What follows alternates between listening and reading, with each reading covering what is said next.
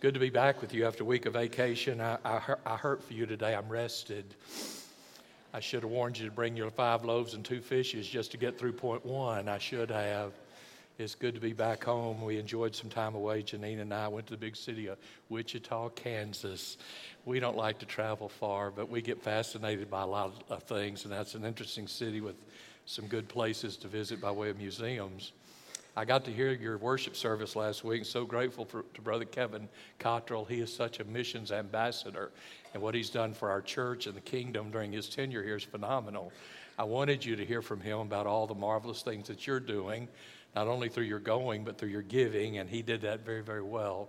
And I'm very grateful to him and to you for your missions heart. Today, speaking of missionaries, Steve Wolf has taken a group, and they're on their way to Colombia as we speak.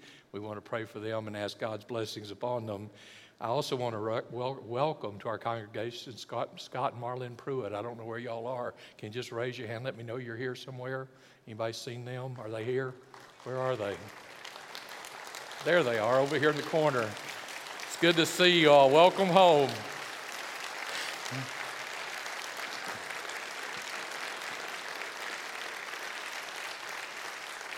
Scott and Marlene, we're so glad you're back. I think you're glad to be back, actually, but we're really glad you're back. In case you wonder, when the media all stands against you, you're probably doing good things, and obviously he must have done really good, right? So, Scott, we appreciate all that you've done. Obviously, a lot of what we're enjoying today and new jobs in Oklahoma and more energy causes going forward in Oklahoma and around the nation, you did. You're a good soldier, and thank you for being faithful. We're just glad you're home here in Oklahoma today. It's good to have you all back. God bless you for who you are and what you do. I just want to remind you real quickly that tonight we're going to have a special time at 5 o'clock. Now, if you come at 5, you're going to be late. Tonight's we're going to present the transition plan of how to move from my tenure to a new man coming in a couple of 3 years, maybe, depending on how soon you're ready to get rid of me and how quickly the committee finds somebody. But the plan is to go forward for about 2 to 3 years to provide for transition time between my wrapping up now almost 32 years as your pastor, embracing a new pastor, and all that needs to happen within the church for that to happen smoothly. Don Thompson met with me about 18 months ago to begin the process of putting that plan together. He formed a committee that worked with him, and boy, did they do an outstanding job, exceeding abundantly above what I could have asked or thought. And so tonight, this will be, I think, the 4th presentation. He's gone before the deacon body to the main staff. He's gone to our staff. He's gone to several different hearing groups. And so as he comes to you tonight, it's been refined and polished through others hearing it, and he wants to present it now to the church. Now, here's the deal. We've ordered 500 box lunches. So if you come late, you better come hungry. You better come ready to think, first 500, get a box. Thank y'all for understanding that principle, because somebody in this room is going to have their lip pooched at 5:05 and say, I didn't get anything to eat. I'm going to say, you should have gotten here sooner. That's my mercy side. First 500 in the room get a box lunch, okay, because we didn't know how to count on who's coming. If you don't want to eat or you eat somewhere else, come on anyway. We'll have some extra chairs set up, and the presentation tonight will be given very fully. You'll have a chance at the close to ask questions, and we'll have something for your children and preschoolers, so we want everybody here. You haven't done this. We haven't done this in over 3 decades, so it'd be good to hear a little something about what's planned for you, and for you to know what's planned for you. I encourage you to be here tonight at 5 o'clock. I hope you have your Bibles, and if so, I want to invite you to open them to 1 John chapter 4. We're going to continue this marvelous study of John's book. John, as you know, is the only disciple that died of old age. All the rest of them were martyred, and it wasn't because they didn't try to martyr John. Tradition says he was boiled in oil. That means you put a man at the end of a pole the size of a telephone pole, dip him in a boiling cauldron of hot oil, and boil him. And I don't know how in the world he got out of there without dying, but he did. Then was exiled to the Isle of Patmos and literally died of old age. It was somewhere, he wrote the book of Revelation, somewhere between 90 and 100 A.D. If he was called as a disciple at, say, even 20, and he died at 95 A.D., he would have been 95 years old. So that's a long, long time. So we want to, or 85 years old. So we want to listen to John as he talks to us about 2 things. John's 2 favorite words in 1 John are know and love. I think he never got over the fact I got to know Jesus. I really got to know Jesus. And the fact that he changed this old fiery son of thunder by his marvelous love. And so I want to remember and look back at chapter 4, verses 11 and 12. And today our primary study is verses 13 through 18. 1 John chapter 4. Look with me in verses 11 and 12. And then we're going to look today at verses 13 to 18. The Bible says, dear friends, if God loved us in this way, now remember what he's just said in verse 10, we didn't love God, but he loved us, and he sent his son to be the propitiation, the one to satisfy God's anger against our sin. So God loved us enough to provide for us somebody to take our sin away. Verse 11, if he loved us in this way, we also must. That's not a suggestion, it's a command. Because God's loved us, we must love one another. No one's ever seen God, but if we love one another, God remains in us and his love is perfected, meaning we will be the embodiment of the love of Christ by how we live. Verse 13. Now here's another one of his favorite words, know. This is how we know that we remain in him. Some people say, how can I know that I'm a Christian? This is your text. This is how we know that we remain in him and he in us. He has given to us from his Spirit. And we have seen and testified that the Father has sent the Son as Savior of the world. Whoever confesses that Jesus is the Son of God, God remains in him and he remains in God. Verse 16. Now look at this passage on how many times you use the word love. We have come to know and believe the love that God has for us. God is love. And the one who remains in love remains in God and God remains in him. In this, love is perfected with us so that we may have confidence in the day of judgment. For we are as he is in this world. There is no fear in love. Instead, perfect love drives out fear because fear involves punishment. So the one who fears has not reached perfection in love. We love because God first loved us. There are many benefits to the love of Christ. Once we've experienced his love, the greatest calling is to give that love away. It's the one thing in the world that you don't have to have a booth and sell. You can give love away. You're not trying to do a fundraiser. I'll be good to you for $5 an hour if you'll be good to me. It's not that kind of bargain. He says, listen, how did you receive your love? Freely. How much did you get? Abundant. How often do you get it? Daily. How much do you need it? Eternally. He said, that's how much I want you to give it. What you receive, so give. What you know, talk to people about. Why? Because I'm walking in the love of God. And he said, you ought to love others. There's something happens with us the more we love. Love is not a bank account. It's a muscle. The more we love, the greater our capacity. Some of you amaze me. You run marathons. You say, I do it so I'll have a greater cardio capacity, a greater lung capacity, a greater strength capacity. You do it to stretch yourself to have an increased capacity to do physical things. The more we love people and the more we love God, the greater our capacity to love. A child loves to every nth degree a child can love. But if you're 60, 70, 80 years old and you still have the love of a 5-year-old for God, something is wrong. The Bible says the more we love him, we increase in our capacity to love him. The more we love him, the more God's going to put people. Now, I don't like this either, but it's true. The more we love him, the more he's going to put people in our path that are hard to love. Anybody want to give a testimony? Thank you. The more we love God, he's going to put unlovable people right in our path. Why? They need it most. The hardest people for me to love are people who don't love me back. People ugly, mean, nasty, crude, rude, cut me off in traffic. I'm not known to get on my knees in the format and say, God bless that guy that just almost hit my front bumper. I do pray for him. Let locusts fall on his car and devour it. That don't look spiritual. You do that. You know who's hard to love? The unlovely. But the Bible says the more we love God, the more we ought to be able to love the unlovable. Boy, has he given us a great opportunity in the 21st century.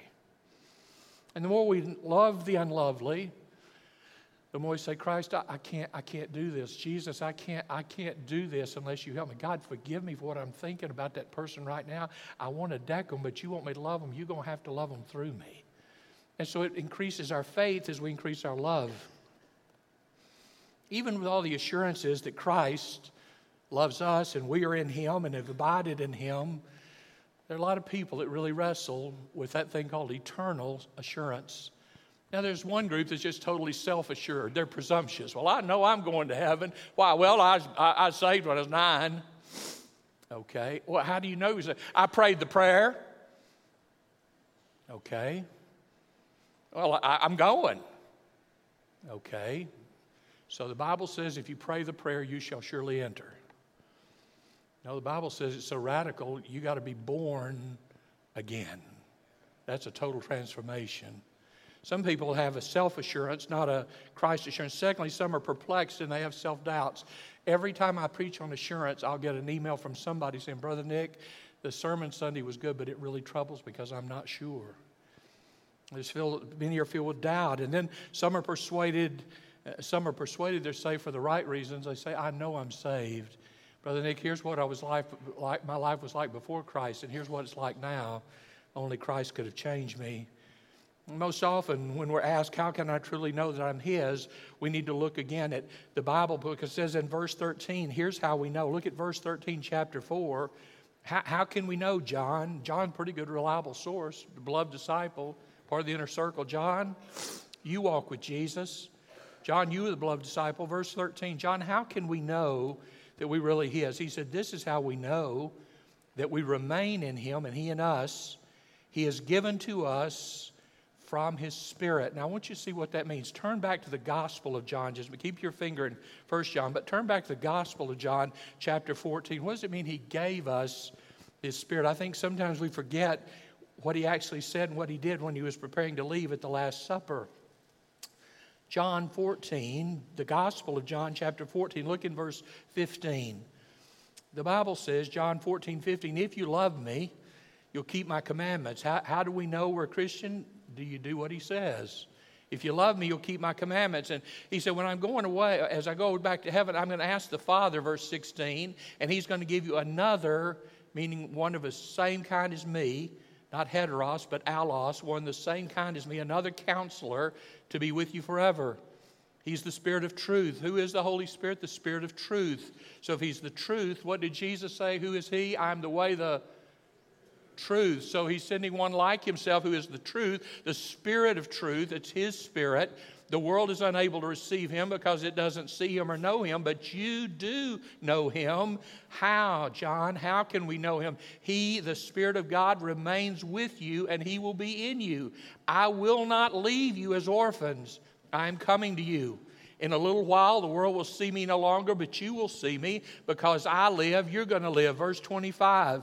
I have spoken these things to you that while I remain, while I remain with you. But the Counselor, the Holy Spirit, the Father will send Him in my name. And what's He going to do, John, to help us? He's going to teach you all things and remind you of everything I have told you. Then look at John 16, verse 5. John 16, verse 5. Now I'm going away. This means, remember, this is the upper room. They're going to leave here, go to Gethsemane. He's going to be arrested and crucified in the morning at 9 o'clock. John 16:5. Now I'm going away to Him who sent me. Not one of you asked me, where are you going? Yet because I've spoken these things to you, sorrow has filled your heart. Nevertheless, I'm telling you the truth. It is for your benefit. What?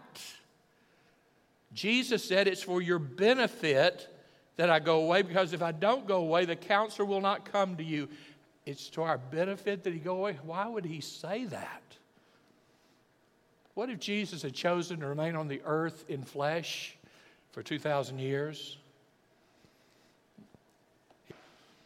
So this morning we'd hear the news. Today Jesus is preaching a sermon again on Galilee in Israel. Today Jesus is preaching a sermon in Jordan at Petra. Today Jesus is in Cairo, Egypt. You see, when He's in the flesh, He's trackable because He's confined to one capsule of clay. What did He say? It's necessary that I go away from you. If I don't go, the Spirit won't come. How much limitation does a spirit have? He said it's important I go away. Verse 8. When He comes, He's going to convict the world of three things: sin, righteousness, and judgment. The sin he's going to convict men of is they don't believe in me. How has a lost man become saved? The Holy Spirit of God makes his heart miserable in conviction. And he either says, I surrender, or I will not submit. He's convicted either way. He's going to convict the world about sin and righteousness, and about judgment, about sin because they don't believe. Verse 10, about righteousness, because he's going to realize, Jesus really was the Son of God. Isn't that what the centurion said at the foot of the cross? Truly, this was a righteous man. Why? He said, I've never seen anybody die like him. And then he says he's going to convict the world of righteousness. And then he says in verse 11, he's going to convict, the Spirit's going to convict the world of judgment, because the ruler of the world has been judged. And what does that mean? What's the next big event on God's horizon? The rapture and the judgment. So he says it's important that the Holy Spirit come. And so when we see in 1 John chapter 4, it says in verse 13, we know that we remain in him. We have his Spirit. And then in verse 14, we've seen and testify the Father has sent the Son as the Savior of the world. Now, what's the problem? We have the Spirit, but we don't always feel the assurance. Why? Because we live in a world that will tell you one thing and do something else, that promises a lot but doesn't deliver, that looks so good on the outside but on the inside is hollow. And so we're warped, we're jaded. And we say, I hear that, but I've never known that experience. That's why the gospel is good news.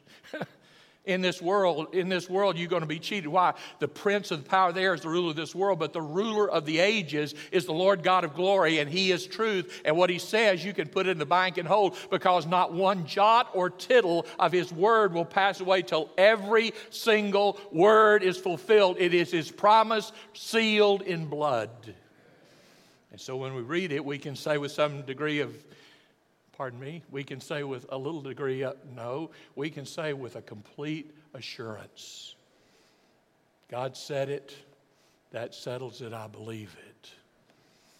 I find it interesting, people sometimes have a hard time believing in God's grace because we still have a problem liking each other and say, if God really loved me as he says he loves me, why can't I love, why am I so mean to? Why is that person really great on me? And so sometimes it's our own sin that keeps us from loving him, because we say, I still have this in me. Some in this room, in fact, probably all in this room, have some secret things that you say, Pastor, you just don't know what I've done. I don't know how in the world God could forgive me. And by the way, who is it keeps telling you how bad you are? Christ. Does he keep saying, see, you're pretty sorry, right? Is that why he went to the cross? To remind you, you're just sorry, right? No. Who is it the accuser? Who is it the adversary? Who is it likes to stumble? Who is it comes to kill, steal, and destroy even the consciences of men? Now let me tell you something. This is good news. Not one of us here is as bad as the worst thing we ever did. Isn't that good? If you know Jesus Christ, I don't know what you did, and really, frankly, I don't care. You know why? Who am I to want to know what you did when Jesus said, if you'll confess your sin, I'm going to remove it and put it behind me, behind my back to be remembered no more. If it's in his city dump, why would I go digging? And why in the world do you get your spade and go digging? The Bible says we sometimes have a hard time believing because we indulge in sinful behavior, or because we have unresolved guilt. But God's love through and through, and in him there is no darkness. There's not a God behind the God. I like this when it says he's given us a spirit. Someone wrote, Jesus does not give us an impersonal force. That's Star Wars and Hinduism. Jesus doesn't give us an impersonal force or another spirit like his. No. Jesus gives us, listen to this, Jesus gives us a share in his very own Spirit. We belong to him because we share in his very own Spirit. The very same Spirit Jesus has, we have. So our assurance comes from who God is and what he's done, and from what we do, not from what we do or have done. The Spirit of God breathes life. He equips us and motivates us, empowers us and activates us. He restores moral and spiritual perception. Well, how do we know that we share in the Spirit of God? The Bible says in verse 14, God has sent his Son as the Savior of the world. And whoever confesses, it says in verse 14, whoever confesses, we have seen and testify, the Father sent the Son as the Savior. And verse 15, whoever confesses Jesus is the Son of God, God remains in him. Confession is not, I believe in Jesus, I think he's the Son of God, he saved me. Listen, I can program a robot. If I knew how, I'd probably get my computer to do it. Anything can say the phrase. When this word of confession in the New Testament, they didn't have electronic devices. But what they had was people literally standing before another person say, "Are you a Christian?" Many of those Christians who were persecuted would stand before the Roman judges, and because Caesar was worshipped as God, now there was a threat. They said these Christians worship a different God, not the gods of Rome nor Caesar. They worship their own God that they say they cannot see. And they say he has a son and his name was Jesus and he's dead. We put him on a cross. So those first century Christians would stand before a Roman judge. In Latin they'd be asked, "Kaiser Kurios," Caesar's Lord. "Christos Kurios," Jesus is Lord. How do you confess? It's real easy, and you say, "I love Jesus," but then we're all among friends. Will you say it tomorrow when the guy gets to the office at 8:05, still hungover from tonight, and the first thing out of his mouth is the word Jesus Christ, and he's not praying? Are you going to do it tomorrow when somebody texts OMG to you, takes the name of God and turns it into a simple acrostic that we zip across email like that's just another name? How do you know he's in you? The Bible says he sent his son and he abides in us. And we confess, when we make the confession, "I believe in Jesus and he's my Savior," then it's binding. The true confession of Jesus comes as a byproduct of new birth and shows the signs of spiritual transformation and the important and most important sign of its love. There are people, you know, it's amazing today. I don't see it as much as I used to. Maybe I'm just not in the right places. But some years ago, it wasn't hard in Elm or 71st, all these places. You'd see these people with the trunk open and have genuine fake Gucci bags. I always like that combination. Genuine fake Gucci. Somebody help me. What does that mean? Or the person, genuine fake Rolex watches. Excuse me, sir. Can you strike one of those words? I'm from Alabama. That confuses me. Genuine fake. Do you know there's people that profess to be genuine, but they're fake Christians? "Oh, yeah, I'm a Christian, but I don't let that bother me. I did that a long time ago, and he loves me. The man upstairs knows me. I'm okay." Pardon me? If the angels cover their face in his presence, you talk about him like he's a chum? I know Jesus. Yeah, I know about God. I do. I know about him. I think we're okay. Listen, the demons tremble when they hear his name. And then people say, "I don't know Jesus." Then why do you take his name in vain? You know him. You know him. Here's what the Bible says. Whoever confesses, verse 15, that Jesus is the Son of God, God remains in him and he's in God. Now, look at verse 16 real quickly, because this is the heart of it. 9 times he's going to talk about the love of God. I think it's on his heart. Verse 16, we have come to know. Now, this whole passage, how can we know he abides in us? How can we know we've confessed him as Lord? How do we know Jesus was sent by God to pay for our sin? Now John's making it applicable. Verse 16, here's how we come to know and to believe. Now look at this. I'm going to read it. Look at all the times the word love is used. We've come to know and believe the love that God has for us. God is love. And the one who remains in love remains in God, and God remains in him. And in this love is perfected, completed, matured. In this love is matured with us. We've grown up in his love so that we may have confidence in the day of judgment. For we are as he is in this world. There is no fear in love. There's that word again. Instead, perfect love, mature love, drives out fear, because fear involves punishment. If we're not fearful of punishment, we have no reason to be fearful of God. That's what he's saying. Because fear involves punishment. So the one who fears fears the day of judgment, fears standing before God. The one who fears has not reached perfection in his love. We love because he first loved us. How is it we cannot fear? Fear is not, what he means here is fear of that's crippling. Now, he doesn't mean here you're so familiar with God, you're going to walk up and say, hey, been waiting to see you. No. I'll tell you the first thing we're going to do. We're going to fall on our face in awe. That's the first thing. But it's not fearful. We don't fall on our face because we're terrified. He's going to kill me for sure because my sins are enormous. They are enormous. That's why it took a cross to pay for them. They are enormous. That's why it took somebody the caliber of Jesus to cleanse my record. They are enormous. That's why it took the Lamb of God to offer himself for the likes of me. My sins are enormous and deserving the complete wrath of the Almighty that he poured out on a cross in Jesus Christ. So why do I fall on my face? Because suddenly seeing the splendor of the one I've only talked to and read about and known only in my heart as my Savior, suddenly I'm face to face with the power of the potentate of the whole universe in the splendor of his majesty and the glory of his throne room, surrounded by the angels chanting, holy, holy, holy is the Lord God Almighty, in a brightness of light so strong my eyes cannot behold it, and the angels cover theirs to keep from looking on his glory. And suddenly I'm going to be with all the saints of all the ages, overwhelmed that we've made it into his presence, that we're standing before the glory of the one that had the glory of God before the foundation of the world, and standing in the splendor of the majesty of the glory of the Almighty. My knees buckle, my arms shake, my mouth quivers in its tongue. For who am I to stand in the presence of the Almighty in my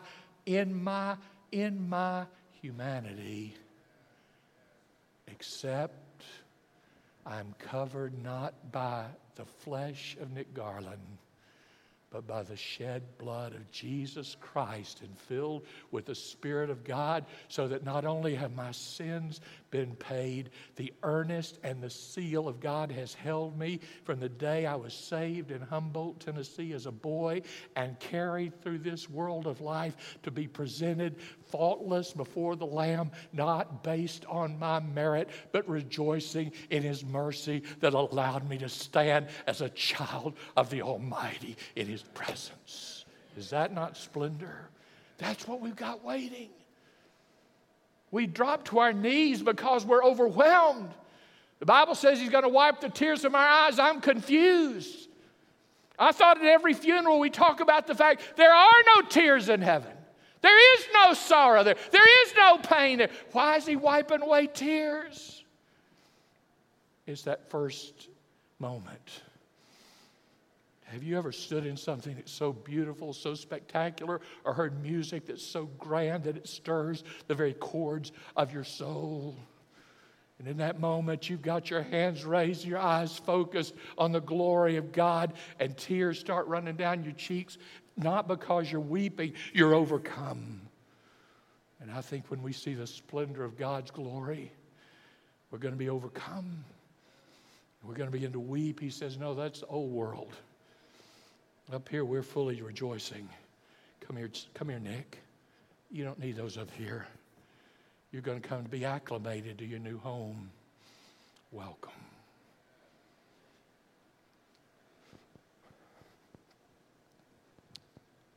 How can you know you're a child of God? Do you have a clear place where you're earnestly turned over the authority of your heart to someone else named Jesus? I don't mean you went through a mantra and said some words and got up and said, well, good, I've done that. No. I mean, it was so life-transforming. You said, I left my past there, and today I walk new in him. Some years ago, when I was a very young man, there was a young man preaching frequently at youth meetings named Rick Stanley. Rick tells a story, and did then often at youth meetings where I would get to go and take youth or be there to speak to a group. And I remember Rick telling a story when he was, his family, his mama literally took he and his brother and put them out at a Quick Trip or something, the equivalent thereof one time, told them to go to the bathroom. When they came out, their mom and daddy were gone. They abandoned them. They left them. And little boys were so small, they didn't know who mama's name. They didn't know the car they had. They didn't know anything. And so somebody, some way, and I'd forgotten that part of the story, but some way the word got to a family named Presley. It was the mother of Elvis. And Rick said when the Presleys heard about the needs of these boys, their hearts were broken, and they made a call and said, we'd like to adopt them. And Rick said it was amazing. I had nothing, and I had never had anything, and for your mama to drive off and leave you in a parking lot doesn't give you any sense of anybody loves you. And he said, suddenly, I got to this home at night. We were adopted, and the Presleys took us to a home. He would find out later it was Graceland. And so we pulled in this gate, and they took us up to a bedroom. It was dark, and we didn't really see much. And she tucked us into bed, and I remember going to sleep that night wondering, what's this home going to be like? And the next morning when we awakened, we went down to this massive breakfast, and we'd never seen so much to eat. And they said, whatever you want, you can have. If that's not what you want, we'll fix it. And he was overwhelmed. When they finished eating, Elvis took them out back.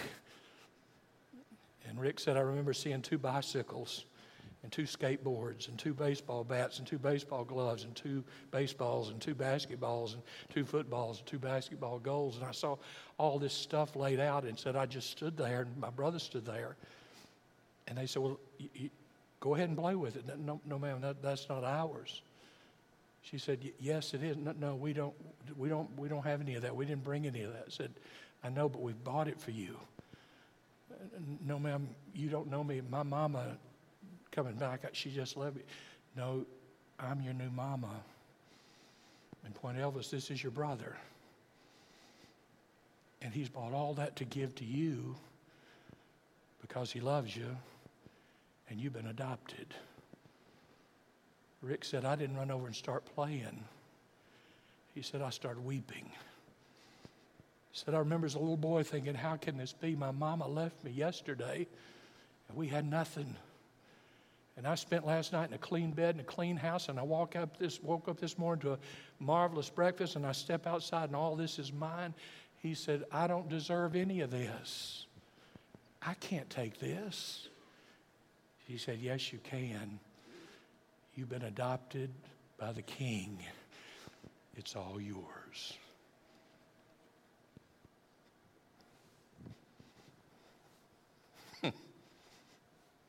You know what you're looking at?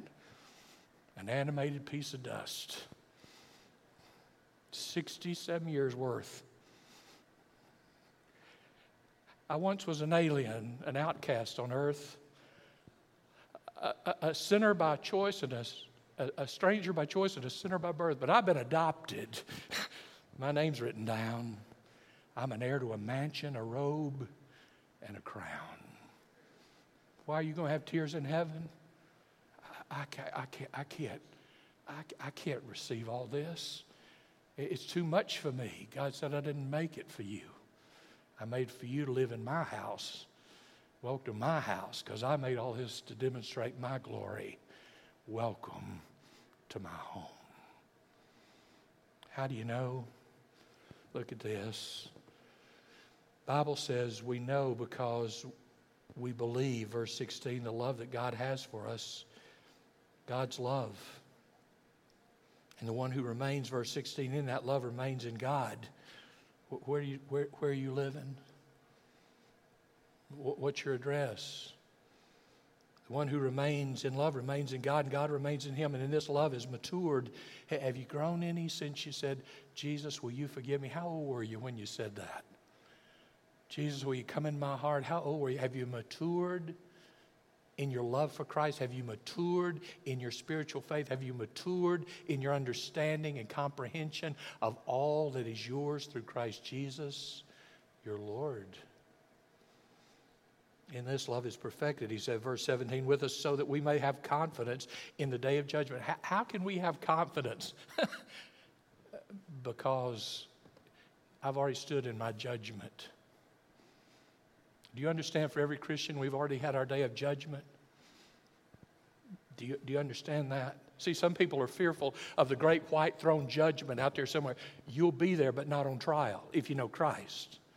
But because when I heard the gospel and I heard what I'd done to him and how I'd rejected him and how I'd betrayed him and how I did not live up to what He wanted me to be in creation, and I'd sinned against His law, and I'd rebelled against His will, and I'd done what I wanted. He said, Nick, you deserve to die. I said, I don't disagree with that. Nick, do you understand the wages of sin is death? Yes, sir, I understand that. You should die. Yes, sir. I remember my dad preaching, his finger was 6 feet long when he'd point. And it was cocked and aimed at me most of the time. God loves you. Baptist preachers used to get loud. I've been known to. God loves you. But God hates sin. For the wages of sin is death. That's what you deserve. Boy, every time he'd say that, my heart would just shake because I said, I'm guilty. I knew I was guilty. So I agreed with God. I said, Father, what I deserve is death. I'm a sinner. There's no reason you should let me into heaven. He said, no, in your merit, you're absolutely right, but I'm going to give you an opportunity. I've sent my Son, he said in verse 15. Whoever confesses, the Father sent the Son, the world to save the world. Whoever confesses Jesus, Son of God, remains in him. I said, Lord, I have no hope in myself, but I've heard my daddy say that you love me, and Jesus died to pay for all those sins I committed, all those attitudes that I've had, all those words I've said that were vile, all those moments I wanted to hurt somebody bad, those times I jumped on people to hurt them bad as a boy. I agree, God. I'm worthy of your wrath. I don't have anything in my hands I can offer you, and nothing in my life you can use right now. But if you'd forgive me, I sure would be grateful, and I'm going to trust you and serve you if you'll let me. You know what Jesus did? He took all of my sin. I don't understand this. I'm a daddy and a granddaddy, and I don't understand. I preach it, but I don't get it. It pleased God.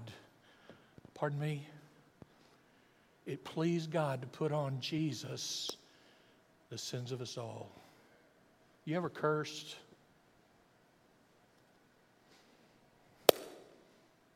You ever hated somebody? You ever done somebody wrong on purpose?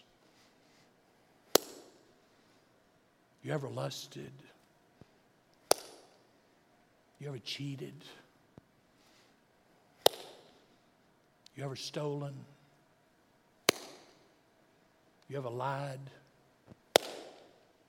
You ever said, oh my God, you weren't praying? You want me to keep the list going? No, because we don't have time. And when I said, Jesus, can you possibly forgive the likes of me? He said, I came to seek and to save those that are lost, Nick, and to offer my life a ransom for many. Because it pleased my Father to put on me the sins of the world, and all who would believe in me could receive that ransom. I'll pay for you if you'll let me. I remember with tears running down my cheeks, my daddy's sitting right here kneeling beside me as I sat on my bed. I said, Lord, I don't know how to do this, but I'm going to do the best I can. I'm a sinner. I want to ask you to forgive me. I accept your punishment because I deserve it. But I believe you gave my punishment to Jesus because he was willing. It's too great for me to pay. So I confess I deserve your wrath on the day of judgment because I'm a sinner. I deserve the worst because that's what I am. I don't deserve any mercy because mercy is something given to people that can do something with it. God, I'm not sure I can follow you like I want to follow you. But if you could find it in your heart to forgive the likes of me, here I am. I believe you poured out my day of judgment on the cross on the hill called Golgotha. And I believe all the fury of God's wrath was unleashed on your Son by the way we treated him on the cross and the pre-cross treatment. But I believe the power of God raised him from the dead to give eternal life to all who believe in him. And Lord Jesus, I put my sins on you, believing you paid my price in full. And today I'm going to leave those behind me. And I want to take Jesus into my life. And I want you to take control of me. And from this day forward, I want to walk straight toward you. And you know what he said? Come. Like Rick Stanley. I didn't jump up and shout. I laid there and cried when I realized that what he had done for me. I don't know if you study history much, but you may remember the name Lafayette. Lafayette was the great French leader that helped us win our War of Independence against Great Britain. 1783, Lafayette went home, and the land of his homeland, France, had been ravaged with a blight, and many, many people were going to be hungry because their fields had been destroyed with a blight and with crop failure. Lafayette's land, his massive estate, was basically untouched, and he had not only grain in the field, he had grains in his bins, and he was set. A friend came to him and said, Lafayette, now's the time to make up for all those war losses. You just need to open your bins and your fields and start selling that grain, and they'll pay whatever you ask. You can go, you can be rich many times over in this moment. Lafayette just kept thinking of the poor people he had seen in America that had been through the ravages of war, and then came back to his own homeland, saw the look of faces of people who lost everything in their fields. His bins were full, his fields were full. Lafayette thought of the faces of the children and the people that so needed food. And he said to his wealthy friend, this is no time to sell. It's the time to give.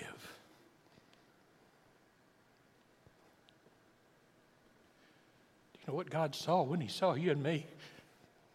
Destitution, death, waste, sin, loss, ravage, destruction, blight, separation, despicable. Make them pay. Make them pay. They did it. They chose to sin. Make them pay. Jesus says, not the time.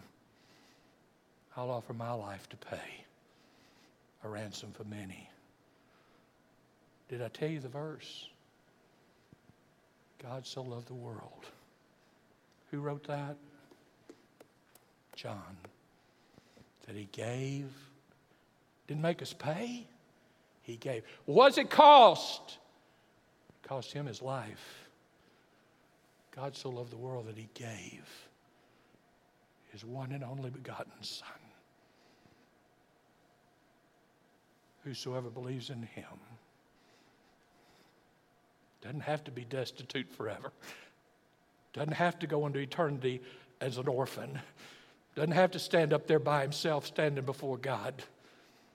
Whosoever believes in him shall not perish, but because of Jesus Christ, God's one and only begotten Son, can have eternal life. I feel like Rick Stanley. I woke up to a brand new world, and all that the Father has is mine and yours through Christ Jesus our Lord. Whew. Stand with me, would you?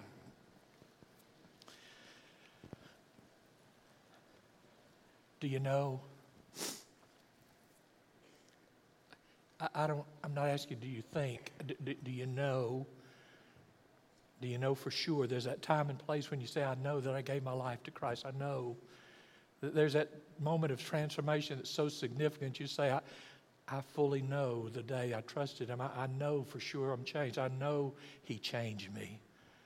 Please don't waste eternity if you want to think so, maybe so, hope so, wish so. If I ask you if you're married, you don't say, I think so. You say, I know I'm married. If I ask you a father, you don't say, I think so. You say, no, I know I'm a father. I know I'm a mother. Then I want to ask you, do you know that you're a child of God? This whole passage is dealt with. Here's how you can know. Here's how you can know. Why? Because God's not trying to play games with us, make it a secret. His desire is that none perish, but all could have eternal life. That means you and me. If you know Him, then would you pray for that person beside you and behind you and in front of you and the one 2 rows back, 3 rows in front? And say, do you know, God, I pray that these in front of me and beside me and behind me, that they know you for sure. Maybe you're sitting by somebody that doesn't know, and maybe you just touch their hand and say, do you know, are you sure? I'll go with you, and we'll tell a pastor and you can settle it. You know, sometimes it just takes that gentle touch of a friend to move a person from where they are to where they long to be. Are you that kind of a friend? If you don't know Christ today, please don't leave the room in that state.